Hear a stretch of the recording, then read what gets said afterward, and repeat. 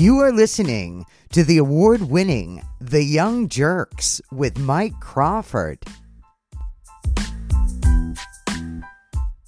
New at 11, medical marijuana patients here in Connecticut are getting worried since the recreational sales began in January. Some say they can't find the products they need. And we spoke to one patient who buys her medical marijuana in Bristol. Channel 3's Eliza Krasinski joins us now live with her concerns. Brian, we spoke with one patient with a list of medical issues, and she relies on medical marijuana CBD oil. But since those recreational sales started back in January, she hasn't been able to find what she needs. This is a bad thing for a lot of people. This is scary for a lot of people. Amy has epilepsy, MS, and even won her battle with cancer. I have been clean of cancer with a simple lumpectomy for having breast cancer, and I attribute it to this medication. She's been using CBD oil since it became legal in Connecticut, which she says is extremely effective in controlling her epilepsy. Without the CBD oil, that means that the seizures are going to get really bad, and this is terrifying. And she's one of many medical marijuana users who say since the recreational dispensaries opened up, it's been difficult getting the products they need. I'm screwed. I am in big trouble. Amy places orders quarterly from TruLeave in Bristol. TruLeave sent out a statement over the weekend saying in part, quote, "We are painfully aware of the limited product inventory across the state of Connecticut right now and are working closely with all of our producers and growers to restock our supply as quickly as possible." Don't worry, you are a medical patient. You will always come first.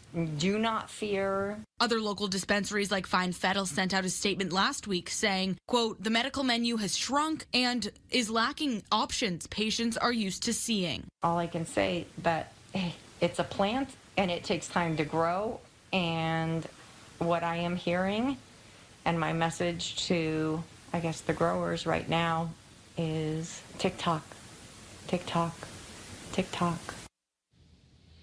The Department of Consumer Protection says they are aware of the patient's concerns, and other dispensaries like Grower Curaleaf in Stamford say they want the medical marijuana patients to know that they will continue to be prioritized. Live in the studio tonight, Eliza Krasinski, Channel 3 Eyewitness News. All right, Eliza, thank you. Welcome to the Young Jerks. It's Mike Crawford back tonight talking about Connecticut. Two new guests tonight, first time on the show, but I've been following them for a while.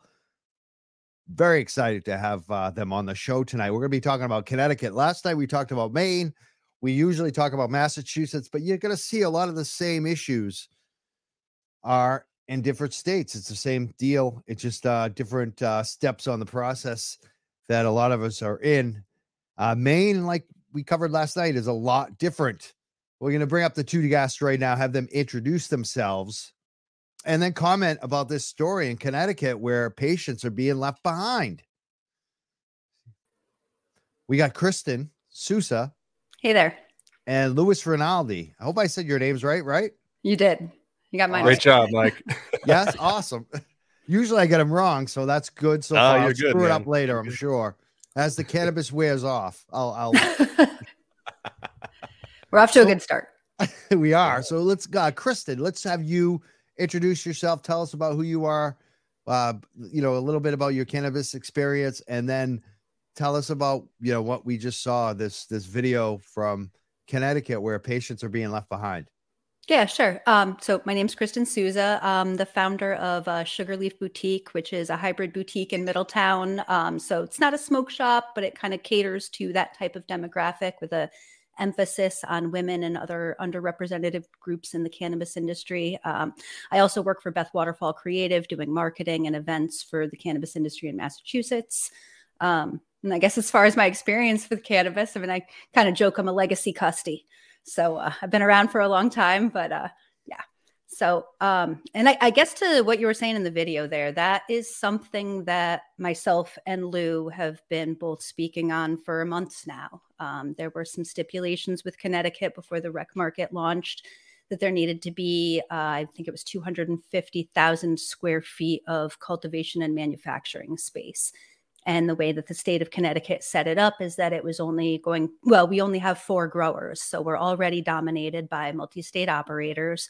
And so that stipulation automatically gave them that advantage because they get to just come out the gate running. And what we're experiencing right now is sometime in December, TheraPlant was experiencing financial concerns. They were saying point in time that they weren't sure that they were going to remain solvent. And we're starting to see that now.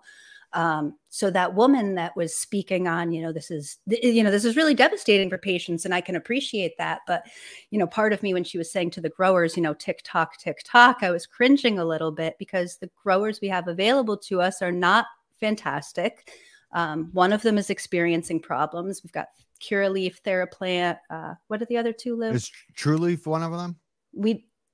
Trueleaf has a retail location. Or they're retail only, okay. And they've got a cultivation license now as well, but they're not currently operating as a cultivator. We've got GTI in the form of Advanced Grow Labs, and we've got Verano in the form of CT Pharma. So you got the big cannabis, like the worst ones. Yeah, except for Curaleaf. Trueleaf's the only one that. And they're about to be on the list. Yeah. They're dancing around. Yeah. This is just awful. Right. This is the problem, right? It's like the worst operators get in, and these poor patients are relying on them with all their debt. This message, like it was this the first time that like Connecticut, big media like did a story about this issue? Is this like the first one, or do you think have there been some other coverage of this recently as you've been talking about this? Go ahead. So there's been a sort of a slow trickle. I think there's a lot of it's still very new here. Mass has got like 6+ however many years of normalization of this kind of news cycle, and we're still at a point where the newscasters aren't even pronouncing the names of the companies correctly. So, we're crawling before we walk here in terms of at least in terms of the mass media.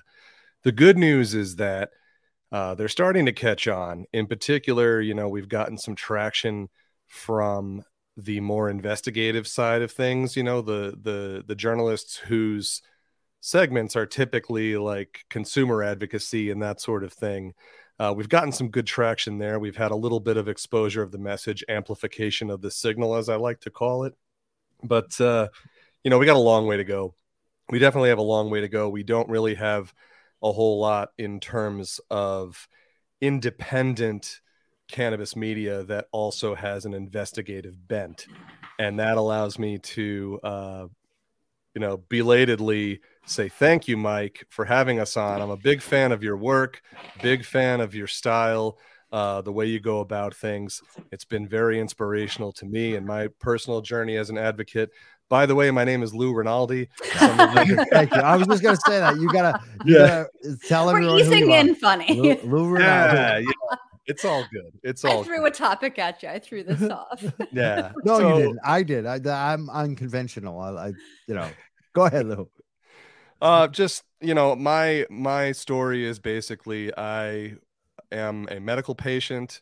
I was studying data science as just a curiosity, and I decided to do some digging where those two curves intersect. And I started looking at the public data that was available from the state of Connecticut regarding the medical program. And, for better and for worse, I ended up opening sort of a Pandora's box that I have yet to fully recover from or extract myself from in terms of uncovering things that I didn't expect to see, discrepancies, malfeasance, and then leading into some freedom of information requests and coordinating with a couple of journalists. The 2 tips I give to anyone who's looking to get involved in advocacy in their state, and is new to the effort. Number 1 is familiarize yourself with your state's freedom of information laws. And number 2 is make friends with a good investigative journalist who's not afraid to speak truth to power and to shine a light on corruption and things like that. And those were really the two levers that got me the most traction and started to move things in the right direction. But it was a massive uphill climb because, you're starting from a position of, the 4 that we just mentioned have already been entrenched at that point. They've got a rhythm going, they've got a whole cycle of business and communication or lack of communication, I should say. And who is this guy coming in here out of left field talking about, lab testing and, what are his credentials? What's he all about? So there was a big run up in terms of being able to start getting that traction. But to your question, Mike, about, do we get good coverage here? We're getting there. And they're finally starting to try to talk to some of the right people in terms of not just talking to the attorneys or the people with interests, financial stakes in these companies, but the patients, the end consumer, the people who with mold allergies, the immunocompromised, the people who are really negatively impacted by some of these things that we're experiencing right now. So, we're still in that crawl before we walk stage, like I said, but I feel like we're starting to make some good progress. And I think a lot of people are really waking up to some of the realities of what goes on, as opposed to what they've been told by the regulator and the state and others. So it's progress. It's forward progress. That's right. And I think what's so interesting to see is, I'm glad you brought that up, the investigation part of it, because for so long I felt like there was none of that. And more recently, even though there is, like you said, the coverage is starting to get better in some respects, but I feel like there's been such I saw an opportunity, both for what we were doing is to provide information that, you're not going to see in the Boston Globe or some of these other places, or, especially TV, local news. Right. But I also feel like there's so many more, especially on like Twitter and LinkedIn and Facebook, even you're seeing like people find their little niche, whether it's with mold, whether it's like the blacklist, whether it's, people are finding their, you're able to share things to a wider audience on social media, I think. And it's a much more interesting life than being a total shill, to be a suck up for big cannabis, which, most people think that's the only way you can go.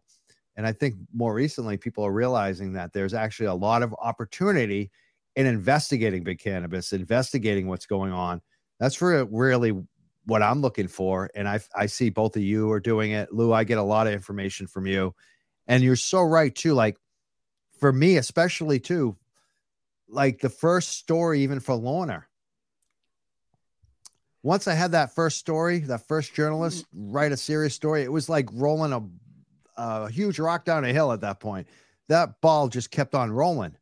And sometimes you just need one. And I think that once you have one, whatever issue it is, you'll find more. And I think over the years, like, I've been able to do that too. I work with so many journalists, and a lot of times they're calling me now, like, before I would feed them stories, but a lot of times they're just calling me and asking me, what do you think about this? Or do you have any ideas? Or so you just got to keep, share the information. I feel like sometimes in the past, even with the mold issue with New England Treatment Access, there were people that were trying to hold all the information to themselves too tight. Like they were going to write a book later on it. Right. It's like, come on.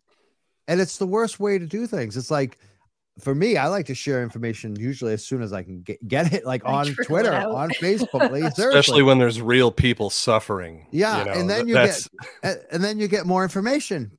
When you share stuff, like if you share something really good from a whistleblower, there's probably 3-4 whistleblowers watching that. And one of them is probably going to call you later that night. Like, that's right. So like, that's why you should share information, and you shouldn't try to hold it so tightly.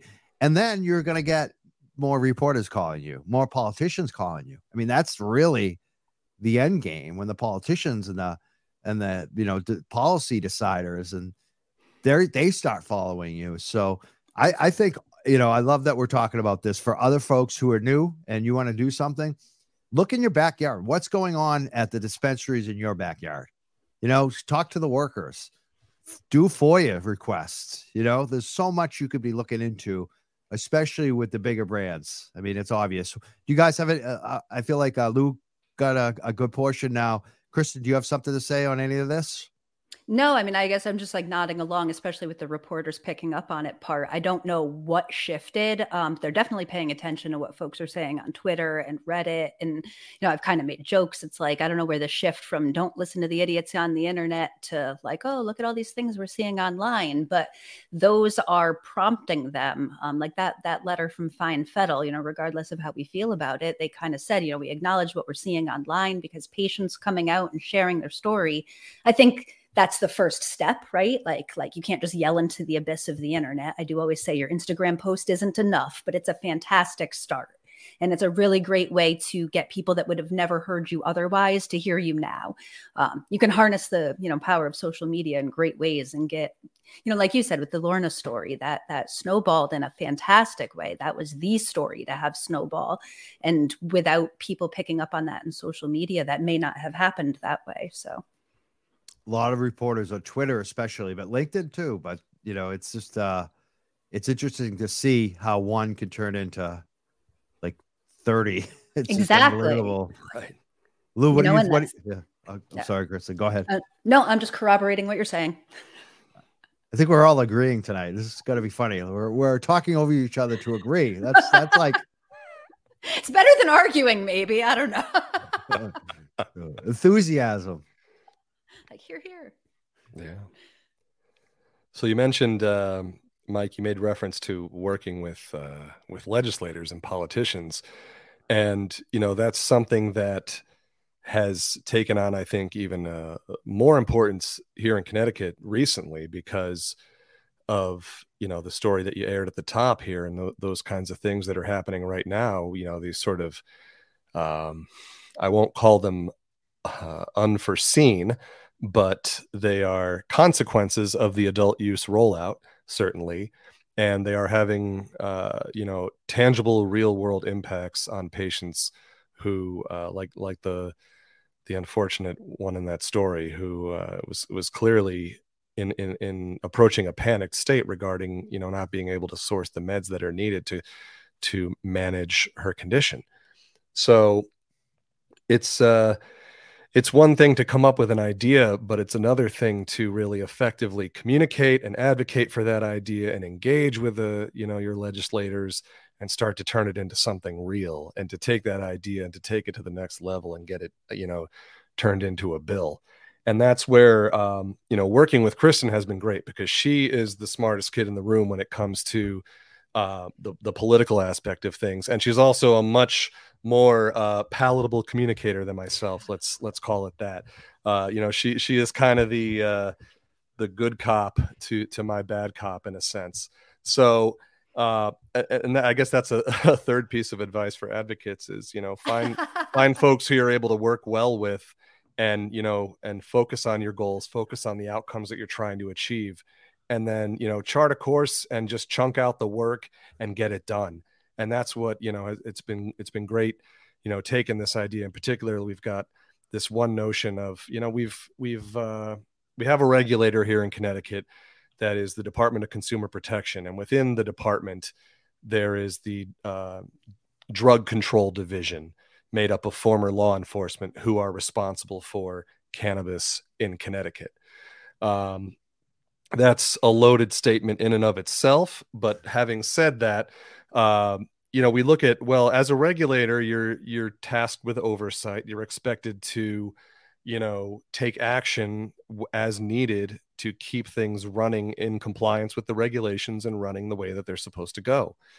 And if you look at the history of actions taken by DCP from an oversight standpoint, there's been one product recall in over a decade of the whole program, the medical program, I should say. And the only reason that happened in the first place was because one of the lab directors accidentally told on himself and, sort of forced the state's hand. And the other thing that we saw last year was enforcement actions against unlicensed operators, which is perhaps the most troublesome piece.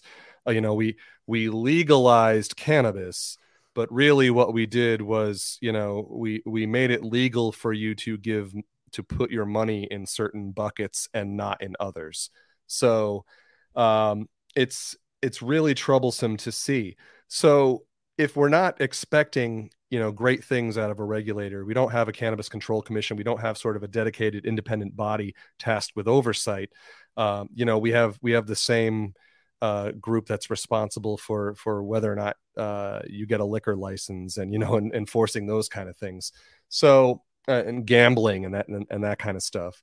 So we lump cannabis in as a vice. We treat it as we don't do anything in terms of priming the pump, in terms of breaking the stigma. There was no kind of public messaging campaign.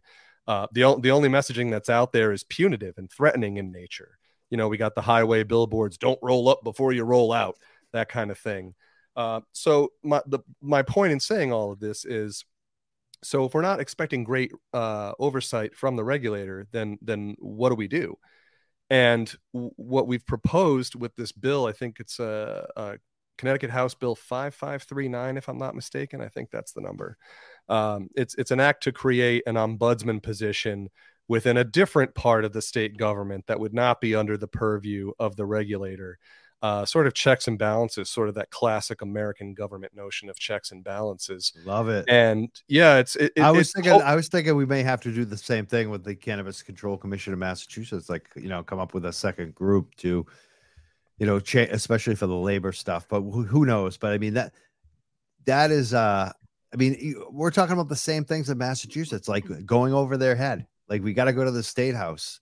You got to pass. I mean, I look at Fall River. Yeah. I look at Fall River as a great example of having to go in over their head, because, nothing happens there until the feds are involved. You know what I mean? There's always going to be situations where, for one reason or another, through dereliction or abdication or any other excuse, that the job is not getting done.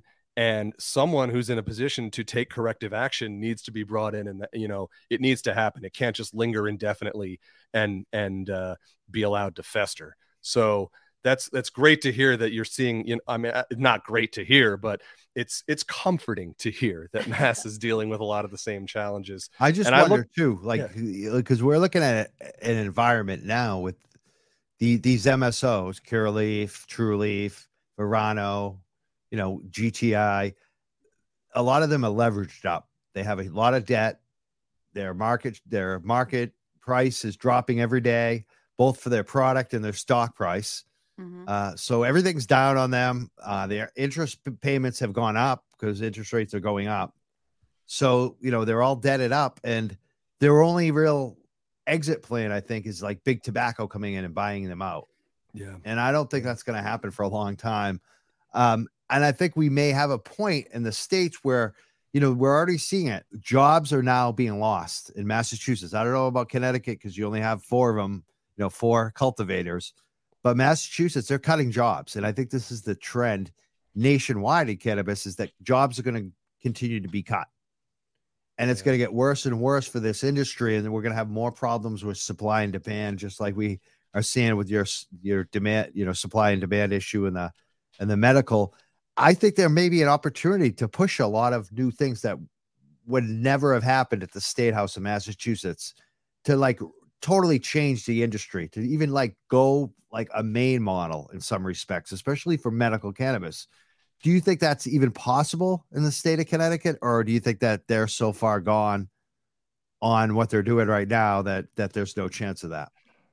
I don't think they're so far gone. I don't know. We may differ on this. I don't think we're so far gone. I think that we've trended in the wrong direction for a couple of years now. But I'm cautiously optimistic that getting the attention of the right folks in the Senate and the House, you just have to shake up a couple of people, get a couple of co-sponsors, and much like with journalism momentum, politician momentum is much the same way. And if something is popular to the constituents and it's reasonable and it makes sense, that's good. And Connecticut postures quite a bit on wanting small business to thrive and all of those things. So I always say, you have to kind of show what's in it for them. And the state of Connecticut has very much speculated and projected out tax revenue. But I don't know that we wouldn't be able to, as a state, pull that revenue from ways like Maine's caregiver program and things like that, right? You can do it the right way and Absolutely. still balance the state budget off of some reasonable taxes without destroying the program. So I don't know. That's my stance. But there's a lot of work to be done, and if the same old voices keep showing up and lobbyists, and of course there will be a lot of special interest groups that show up with money. So you're going to be, it's a challenge. It's an uphill battle for sure. But I think there's hope. I think we're so fresh that we can do it. We're new, we can still do this. Even Massachusetts, I think there's hope. I'm glad you brought that up, Kristen. It really depends if people show up. If people it's possible. I think it's possible in Massachusetts. I think a lot of people are missing that we have an opportunity to really fix a lot of the issues. Not at the commission level, because I think that they're so blind. I'm talking about going over their heads, the state house, the governor. Kristen thinks it's possible. What do you think, Lou, in Connecticut? Is that kind of dream impossible? I'll preface my response by saying that Connecticut, probably more so than just about any place in the country outside of our nation's capital, is completely and totally obsessed with public image being paramount and protecting that perception.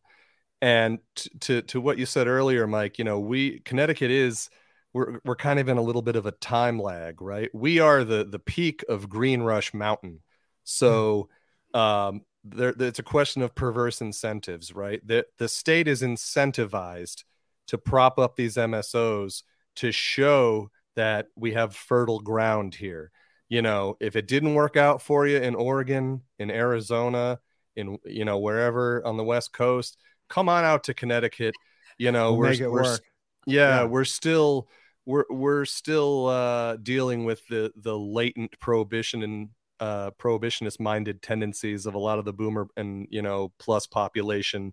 So we do have dispensaries down here. I haven't been to a mass dispensary in years, but I stopped into a local one for the first time in a couple of years down here over the weekend, and it's unrecognizable. The perimeter is basically loaded up with touch screens. You got bearded dudes milling around trying to see if anybody needs help, and then you're kind of forced into this velvet rope bank line where you get what you ordered at the kiosk and you pay your money, and only then are you allowed to leave, and only then are you allowed to look at the product that you just bought. You have no idea. You were just handed a bag with whatever inside. You don't so it's like a trust game.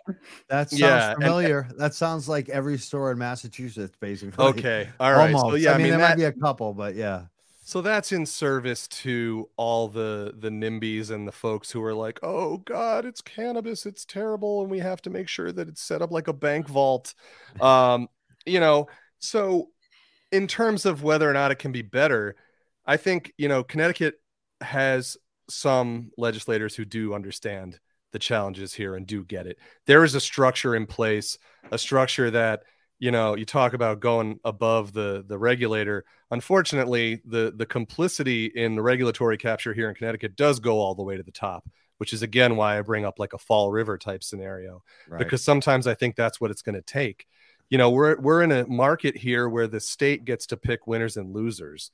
We don't have traditional American free market capitalism. We don't have a situation where if you can, jump through some reasonable hoops and pay a reasonable application fee, you can get a license, you can open up a business, and the market can decide whether you succeed or fail based on how good of a job you do or don't do, which is a reasonable expectation for any industry, I think. And in the captured markets, Connecticut sort of being the standard bearer these days, that's just not how it works. Even the first social equity licensees are all people who have some degree of connection to industry, to lobbyists, to MSOs. It's not a situation where we have truly open and equitable access to the market. So I think until we get to a point, like Kristen referenced the Maine caregiver program, Maine has a very wonderful tier of their license structure where I think you're limited to 500 square feet. I think that's the cutoff for the smallest flower. I believe it's for flowering. Yep. And I think you have a little more for for the veg. Yes. Right, but it's, I mean, you're not going to be running out of a warehouse, you know what I No, mean? no. So I think if we can get something like that, there's always going to be a market for mids, right? There's always going to be that Bud Light, Miller Lite consumer who Exactly. just wants to get some cheap stuff and have a good Friday night, whatever they want to do. And they there's want to always go going to a store. Some people like right, stores, and some people like to have a delivery right. service. I go And to a then there's main, delivery, there's yeah, direct to I go to a consumer. main caregiver, and I had him on the show last night. It's just amazing. I can't explain it unless you experience it, but Yeah. there's thousands of guys like him in Maine. They're all legal, they're all licensed. And I was asking him last night, how long did it take you to get open and licensed? And he went through an extensive process, and it was like 6 months. And I'm talking to other folks from Maine who are caregivers, and they're saying, like, it's between 30 days to 6 months, basically, depending on how you do it and what you get done. But in Massachusetts, we're talking 3 to 5 years. Yeah.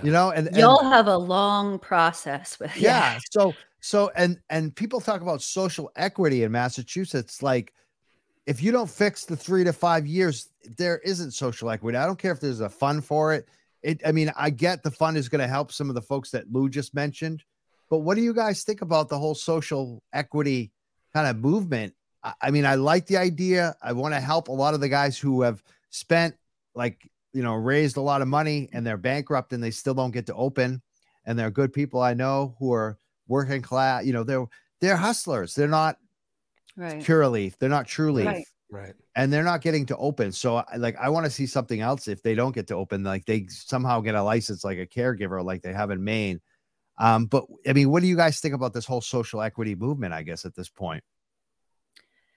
I think it's one of those amazing intentions, and in so many places, bad execution.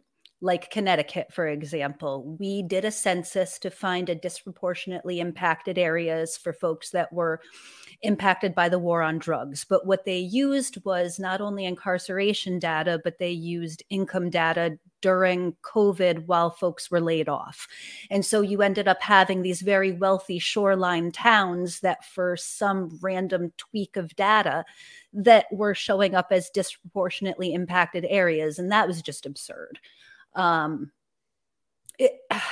So that's, exhibit A of, good intention, bad execution. Of course, but beyond a shadow of a doubt, I think that people that were arrested or incarcerated for any cannabis related crimes in the past should have first dibs.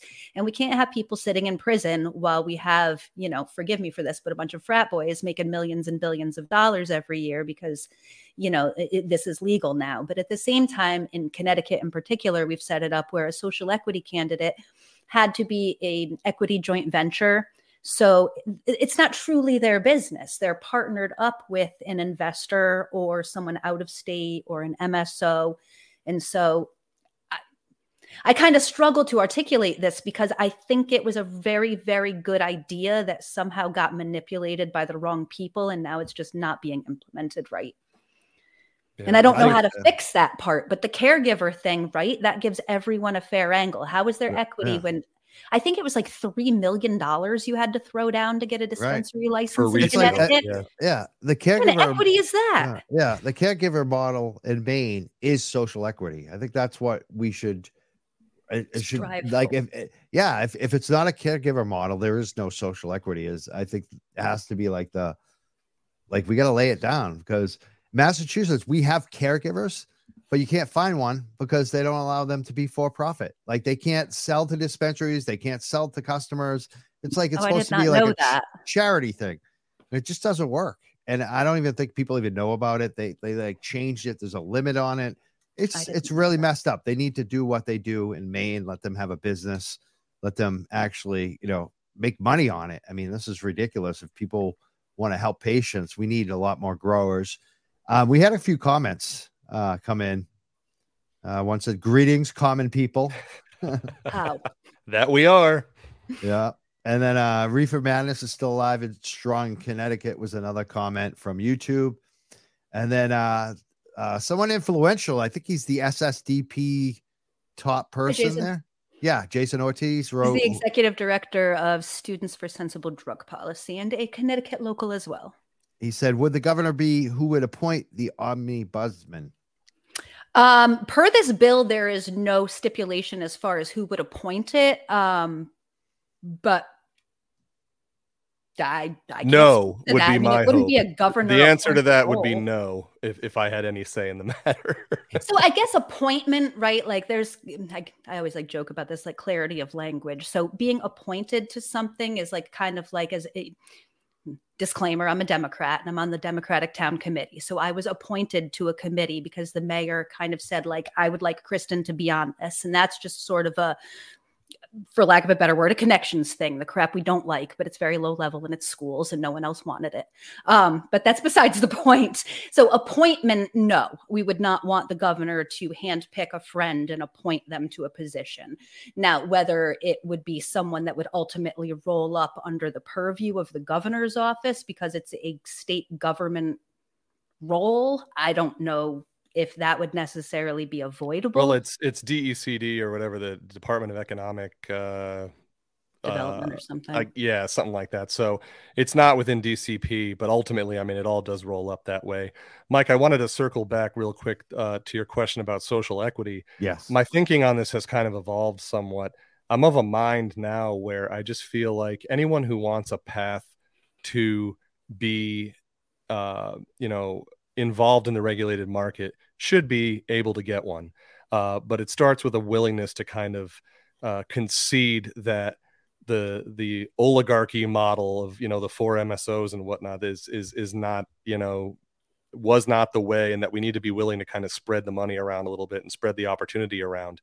So I feel like if somebody's, if there's a caregiver who's sort of growing and supplying a small community of their own patients locally or something like that, make it as easy as possible. Remove as many barriers to entry as possible for that person to get to the market. If they're already largely operational in a way that's working for them, then, just let them know what they need to do to be compliant with the regulations and, to prove those things. You look back in the history of the medical program, even some of the medical dispensaries, Caring Nature in Waterbury, Connecticut was one who was cited, I think, as recently as like 2016 or something like that, for just, we don't feel like being compliant. We don't feel like, keeping, adequate business records. Math is hard. Yeah. So it's not like anyone has figured it out. No one state has gotten this right. And we're in, like you said, Mike, we're in a position to make things better. And I think the way that we do that is by cherry picking some of the stuff that has worked the best in markets like Maine, in markets like Michigan, in other places where, little bits and pieces can be brought together and cobbled into something that's kind of more than the sum of its parts.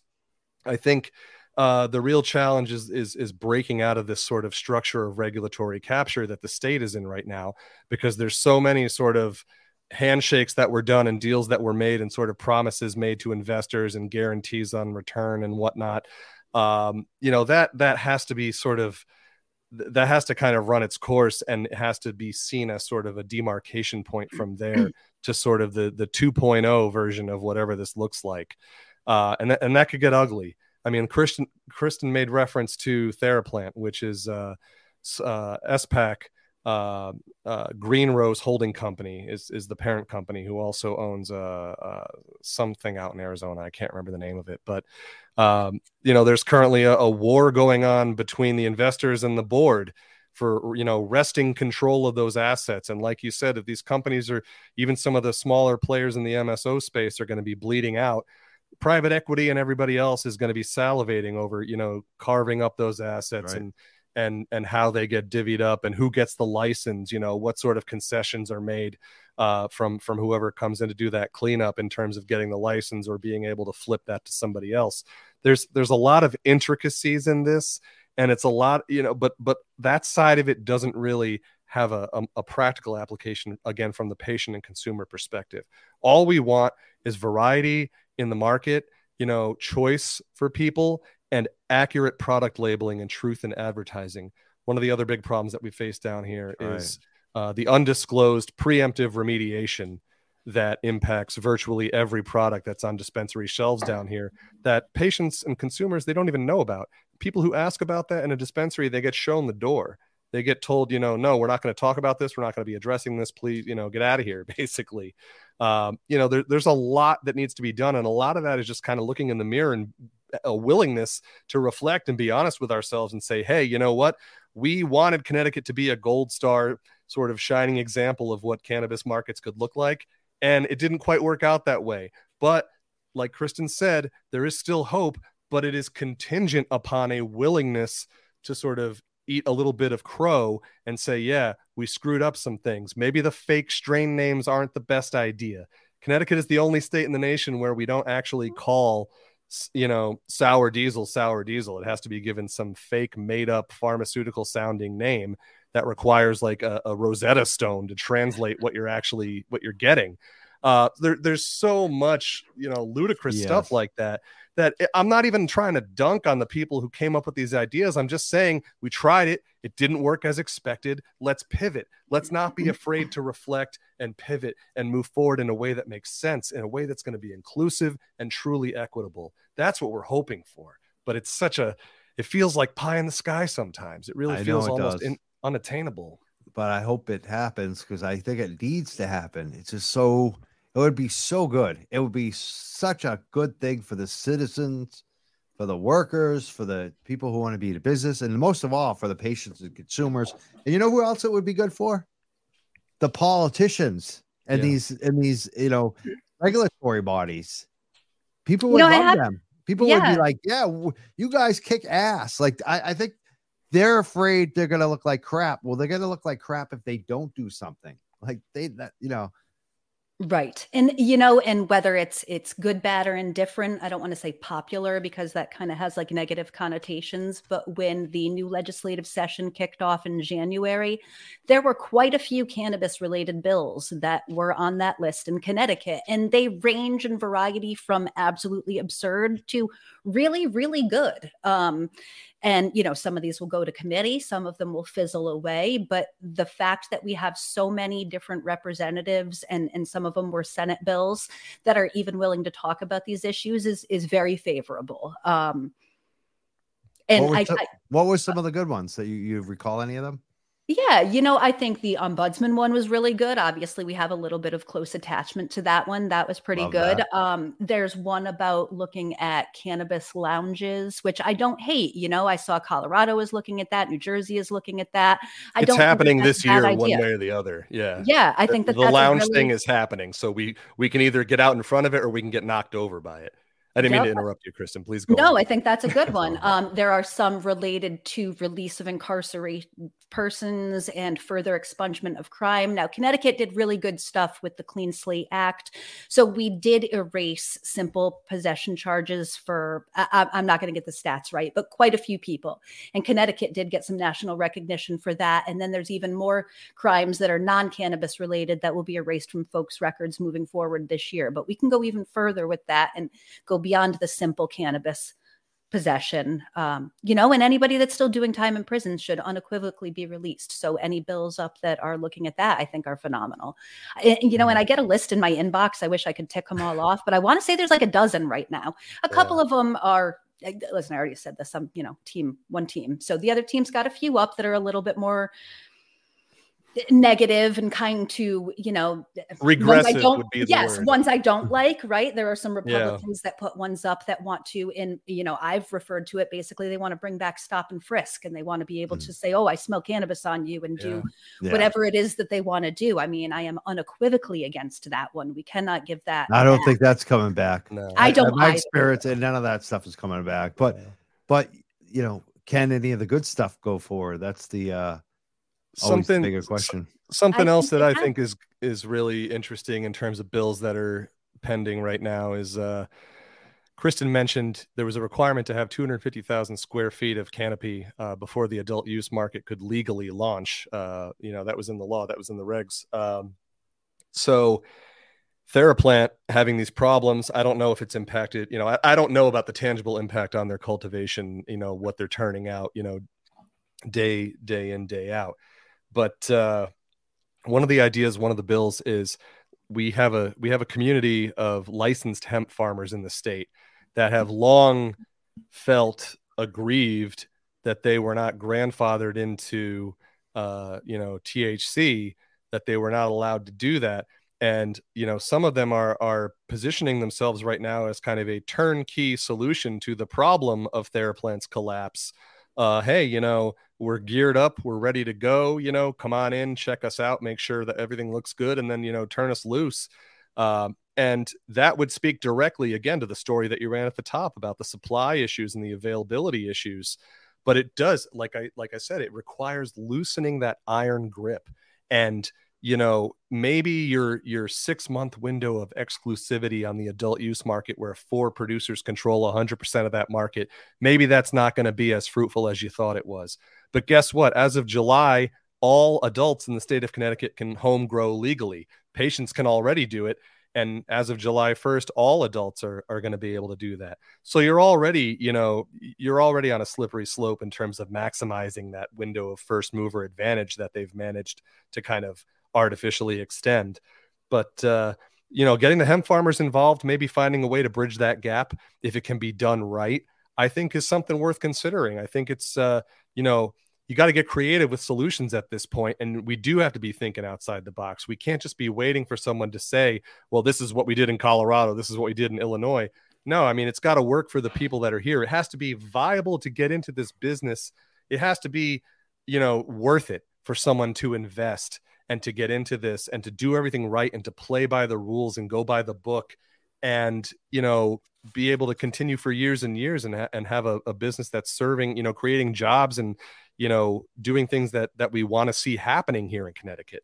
So that's another one that I think is worth considering. And I'm going to be following the discussion on that for sure. You know, the comment committee said, I think they'd shut it all down before they open it up to everyone.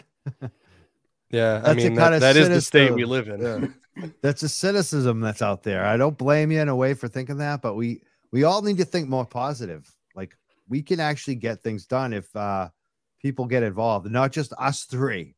Right. Yeah. You know, and great segue kind of to like, relatively unpopular opinions sometimes, but when you're positioning someone who is elected, they're ultimately balancing the state's budget. So what's in it for them is often tax revenue. Then that can be icky or it cannot. So if you can do some math to show them where a caregiver program where X amount of folks are paying a reasonable amount of money is just as profitable as 4 people paying an astronomical amount of money, you've sold it to them in a reasonable mathematical way that they don't feel foolish standing in Capitol chambers arguing on your behalf. And then at that point, they can get passionate and emotional and have data to back it up.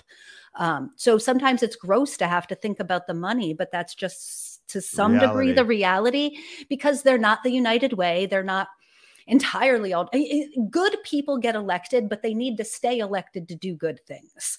Yeah. So, you know, they've got to kind of, I don't want to say play both sides, but like find that balance where things are reasonable. So I always say to do that. So I don't think that it's impossible or that they'd throw the whole program away. It just needs to be positioned in a way where it's a win-win. That's what it needs to be. I'm rambling. That's it. Yeah, no, I think that's a great point. And I think there may be also an opportunity in some of the states when the revenue starts dropping. Because if businesses like start closing, tax revenue is going down. Like tax revenue in these businesses isn't always going to go up. No. And I feel like Massachusetts leaves 75% of the tax money off the books. It's all going to the illicit market or Maine. Like, it's not like they're only getting like $1 out of $4. And we won't be any different. Yeah, Connecticut's response to that, Mike, was to hire like 5 tax auditors just for cannabis compliance.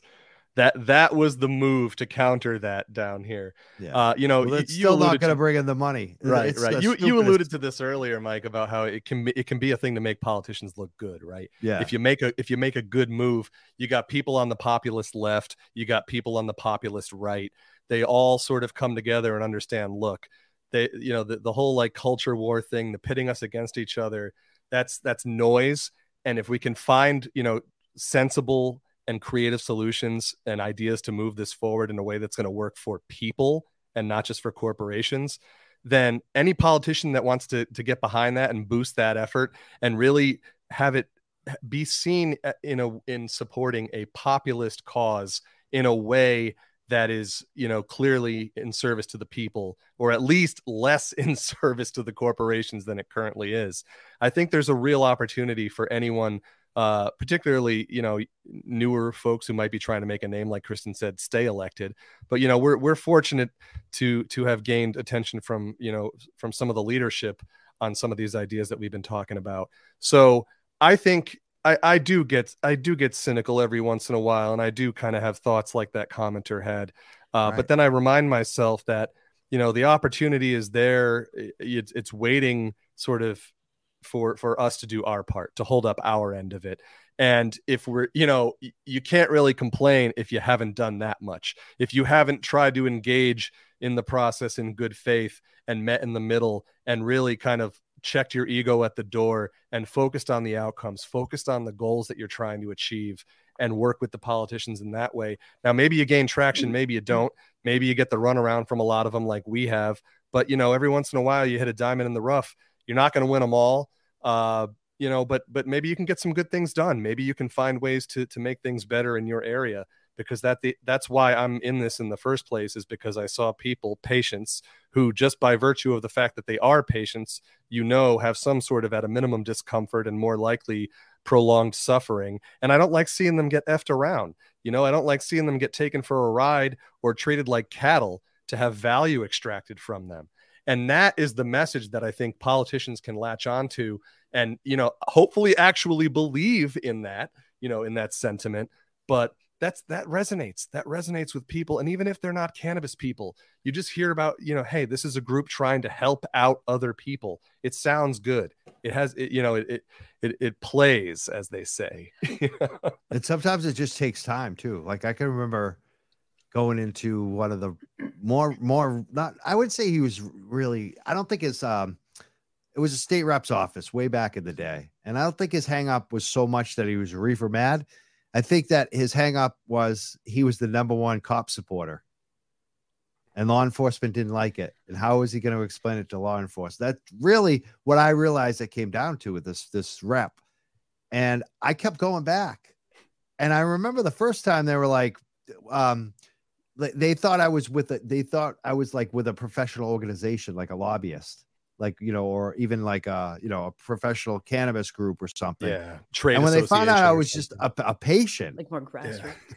they were like, oh, and then when I came back, they were like, oh, you know what I mean? Like, so like sometimes they just need to get to know you, and getting to know you is like sometimes a second or third time. And that's it. Like, we're not talking about like hang out with them every day for a year. No, like a second or third time, and to have it be pleasant. Like, you ask for something, you don't get it, you come back, you're still asking for it again. Like, sometimes that works. It's like they respect the process. They're like, and a lot of times I feel like we don't realize that when they see someone come back, they know it really matters to them. Yeah. I think that's just it, right? And like, sometimes it's easy to sit there, but like, these are just people, like the three of us, that for one reason or another were either asked to run for office or they decided to run for office, and now they are where they are. So they're just everyday people that you run into the grocery store. They just happen to be in a position where they can write and vote on bills that directly impact our day-to-day lives. And that whole point of getting to know them, I mean, that's just human nature. You get to know somebody, and I just think that's so important. And sometimes I'll tease my friends. Don't chase them. Don't yell at them. Don't send the super strongly worded emails out of the gate, right? Because how are you going to respond to something like that? I can see Lou laughing. And they have so many bills and pieces of legislation and memos flying at them every single day that some will resonate because it's something that resonates with them. But they do not know what's important to us until we let them know. And if you let them know, and I let them know, and Lou lets them know, and like the guy in the comments lets them know, all of a sudden, all they're hearing is, HB number 553, and so then it piques their interest, and they're bored at home looking up stuff about cannabis on their phone. And that snowball happens with one person who's now sitting in a side office in the Capitol building with their buddy having coffee, be like, hey, have you seen those 3 on the internet that are always talking about weed? Like, for real. Yep. It really happens like that. It's humbling. It's humbling, especially when that's been my biggest failing. I'm just going to be real. My biggest failing has been in terms of communication and messaging, and thinking that because my information is so robust that I could, summarily browbeat people into, coming around, just by virtue of the truth and the facts alone. And the reality is the world doesn't work that way. And that's why, having somebody like Kristen that I get to collaborate with on this stuff is so great, because she has an intrinsic understanding of this. I take his data and sweet talk it and sugarcoat it a little bit. Yeah. It really is. It's been such a, I'm not coming with a sledgehammer anymore. You know what I mean? I have like a very diverse toolbox now, and they're not just blunt objects. Sometimes you need a sledgehammer, though. Yes, Every once in a while. Depends on the audience. Yeah, Shout out to Caleb in Vermont. Sometimes you need a sledgehammer. One of my buddies was like, back in the day, he's like a real business guy, and he said, so he was talking about a specific person that we both knew that was really smart, but like, you would not want to be in an argument with him. Let's just put it that way. And he's like, every company needs one of those guys, or every like nonprofit organization. And usually it's just like, we got this guy, you don't want to deal with him, so don't deal with him.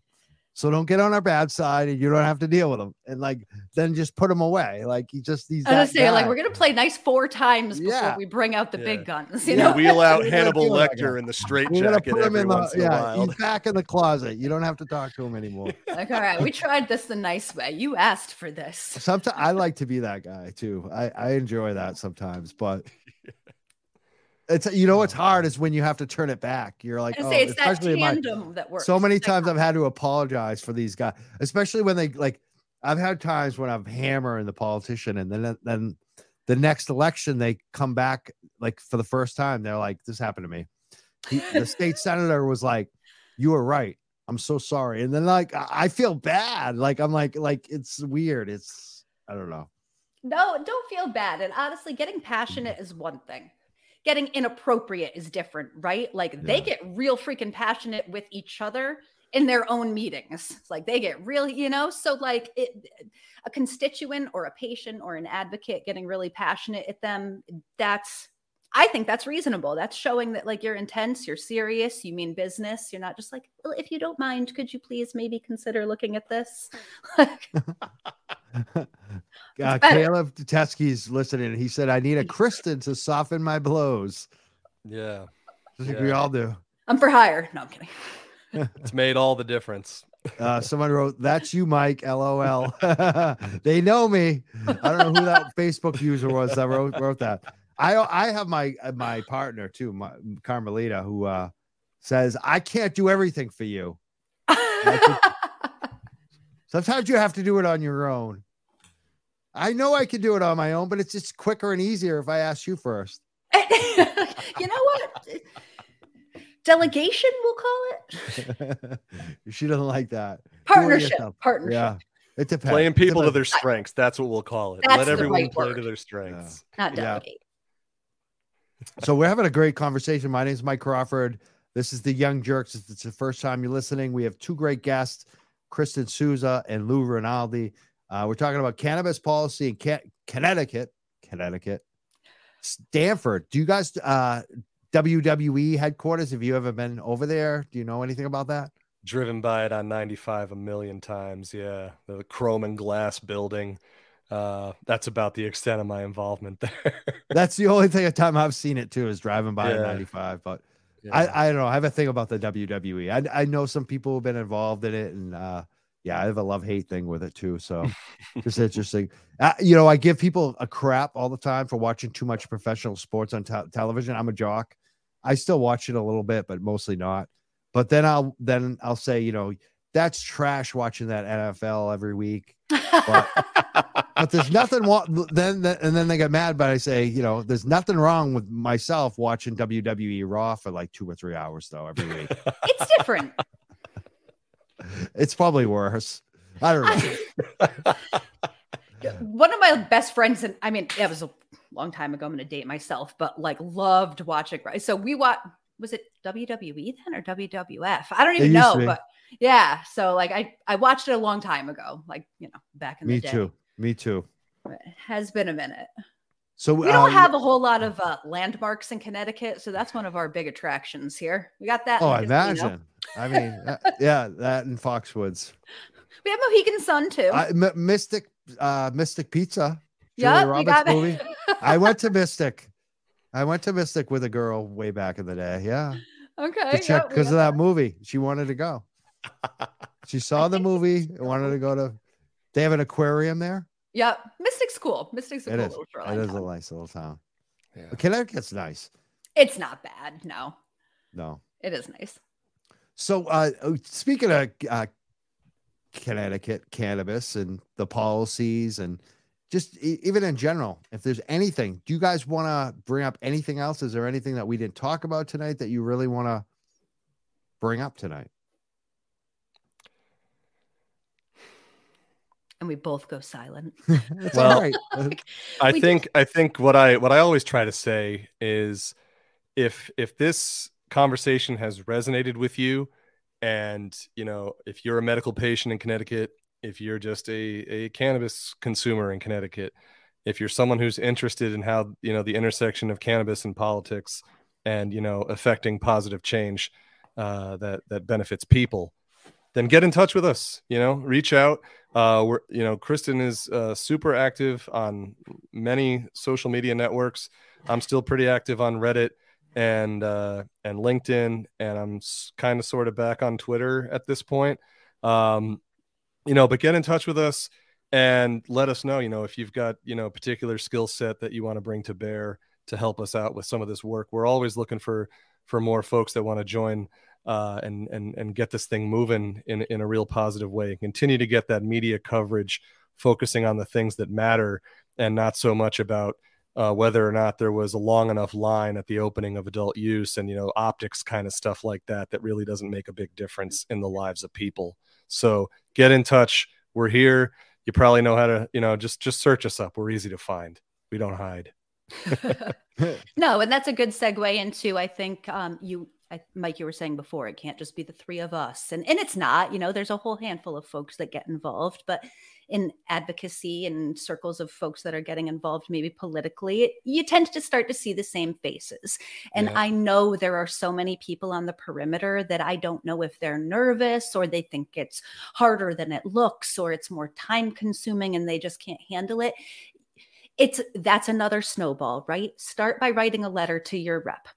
Go to your planning and zoning meeting in town. They might even have them virtually, so you can just log into a Zoom like the third Thursday of every month. And the more involved you get, like I can just speak for my city. I live in Middletown. It's a relatively large city. Our lieutenant governor lives here. We've got 2 state representatives and a state senator. Simply going to planning and zoning meetings, I have access to a decent chunk of the Connecticut delegation. So sometimes people overthink it, and you'll run into these folks just at a very local and municipal level. And that's how you start to learn how to become more involved. And like you said, becoming a face that they recognize and a voice that they recognize, it just sort of gives you that authenticity or authority or whatever when you want to speak to them about something that's important to you. So my little plug for civic engagement. Yeah. Awesome. I really appreciate having both of you here tonight. We're starting to do some stuff in Massachusetts too. There's a new group that Danny, he's a whistleblower and worked at some of the big MSOs. He was a friend of Lorna McMurray. He started a group called Join Mass. Oh, actually, wait, no, it's called the Mass Cannabis Workers Union. I keep screwing this one up, but I think people should definitely join it. I would suggest you guys join it. I would love you to be a part of that group. It's Mass Cannabis Workers Union Facebook group. We're doing some organizing, and I think you guys could be very helpful to us in Massachusetts too in that group. We're also doing an award show for workers in May at Davis Square in Somerville, Massachusetts. May 7th is a Sunday night. I hope you guys can come to that too. I don't know if you travel, if you come up to Massachusetts. Are you going to New England Cannabis Convention? I am. You are? Yes. What about Lou? Do you travel? I do travel. I'm generally open to checking things out. So yeah, that sounds the awards, the worker awards thing. That sounds really intriguing. I'd like to learn more about that. May 7th, we're going to do that. So hopefully, yeah, we'll discuss that a lot more. Yeah. I'm definitely going to the what is it? New England Cannabis Awards event too. They have their own awards event. Are you talking about the NECAN event? Yes. Yes. At the Heinz Center. Now I'm confusing people because I'm talking about 2 awards. We're doing one, and our friends at New England Cannabis Convention are doing one. We're nominated for a bunch of awards. I think we all are. You're nominated too, right? We are. I saw all of us on there. Yeah. Congratulations. Congratulations to us all. Cheers. That's a good event. I think people should definitely check it out. The awards show too. You'll meet a lot of people there. But we're doing our own awards again on May 7th. So I hope people check that out. Tickets aren't on sale. We don't even have anything announced yet, but I just want people to put it on their calendar and be prepared. I think that's great. I'm absolutely going to put that on the calendar. May 7th, you said. May 7th, Sunday. First Sunday in May. And I am in Mass a lot. Yeah. It's in Somerville too. It's a perfect location. It's a small little theater in Davis Square. It's like 2 dispensaries right next door to it. So, I mean, it'll be nice. Yeah. Very cool. You have been added to my iPhone, sir. Oh, excellent. We're confirming. I hope other people are listening or planning on going as well. I think we got some more comments too. Maybe we'll post some of those up. Julie just wrote, I shall be there too. Right on. I am from Vermont. And I don't even know. I'm posting comments that are coming in from other countries that I don't even know what they mean. We have international viewers tonight. Yeah. Julie's got it circled May 7th. Awesome. Nice. So I want to thank you both for being here tonight. Again, where can people find you if they want to hook up with you in Connecticut? Like I know you said Facebook, Twitter. Do you have handles or websites or anything like that you want to plug? Yeah, sure. I'm Classic Kristen with a K. So it's KLASSIC_Kristen. Also Sugarleaf CT Boutique is my store. Yeah. Great place, by the way. If you're ever in the area, check it out. I'm on Twitter as CTMMP Data. That's probably the easiest way to get a hold of me these days. So yeah, I find you on Twitter. I like your info. I'm glad you said that because you aren't on Twitter as much, and I want you to be. So I hope you are. Yeah, I'm asking you to stick on Twitter, Lou. I saw a post like it lives. Yeah. Thank God. I'm trying, Mike. I'm trying. It's a big balancing act, with all these different platforms and trying to get the balance right, both in terms of the presence and the messaging, and also your own mental health and keeping it all in a harmonious cycle. So I know about that. Yep.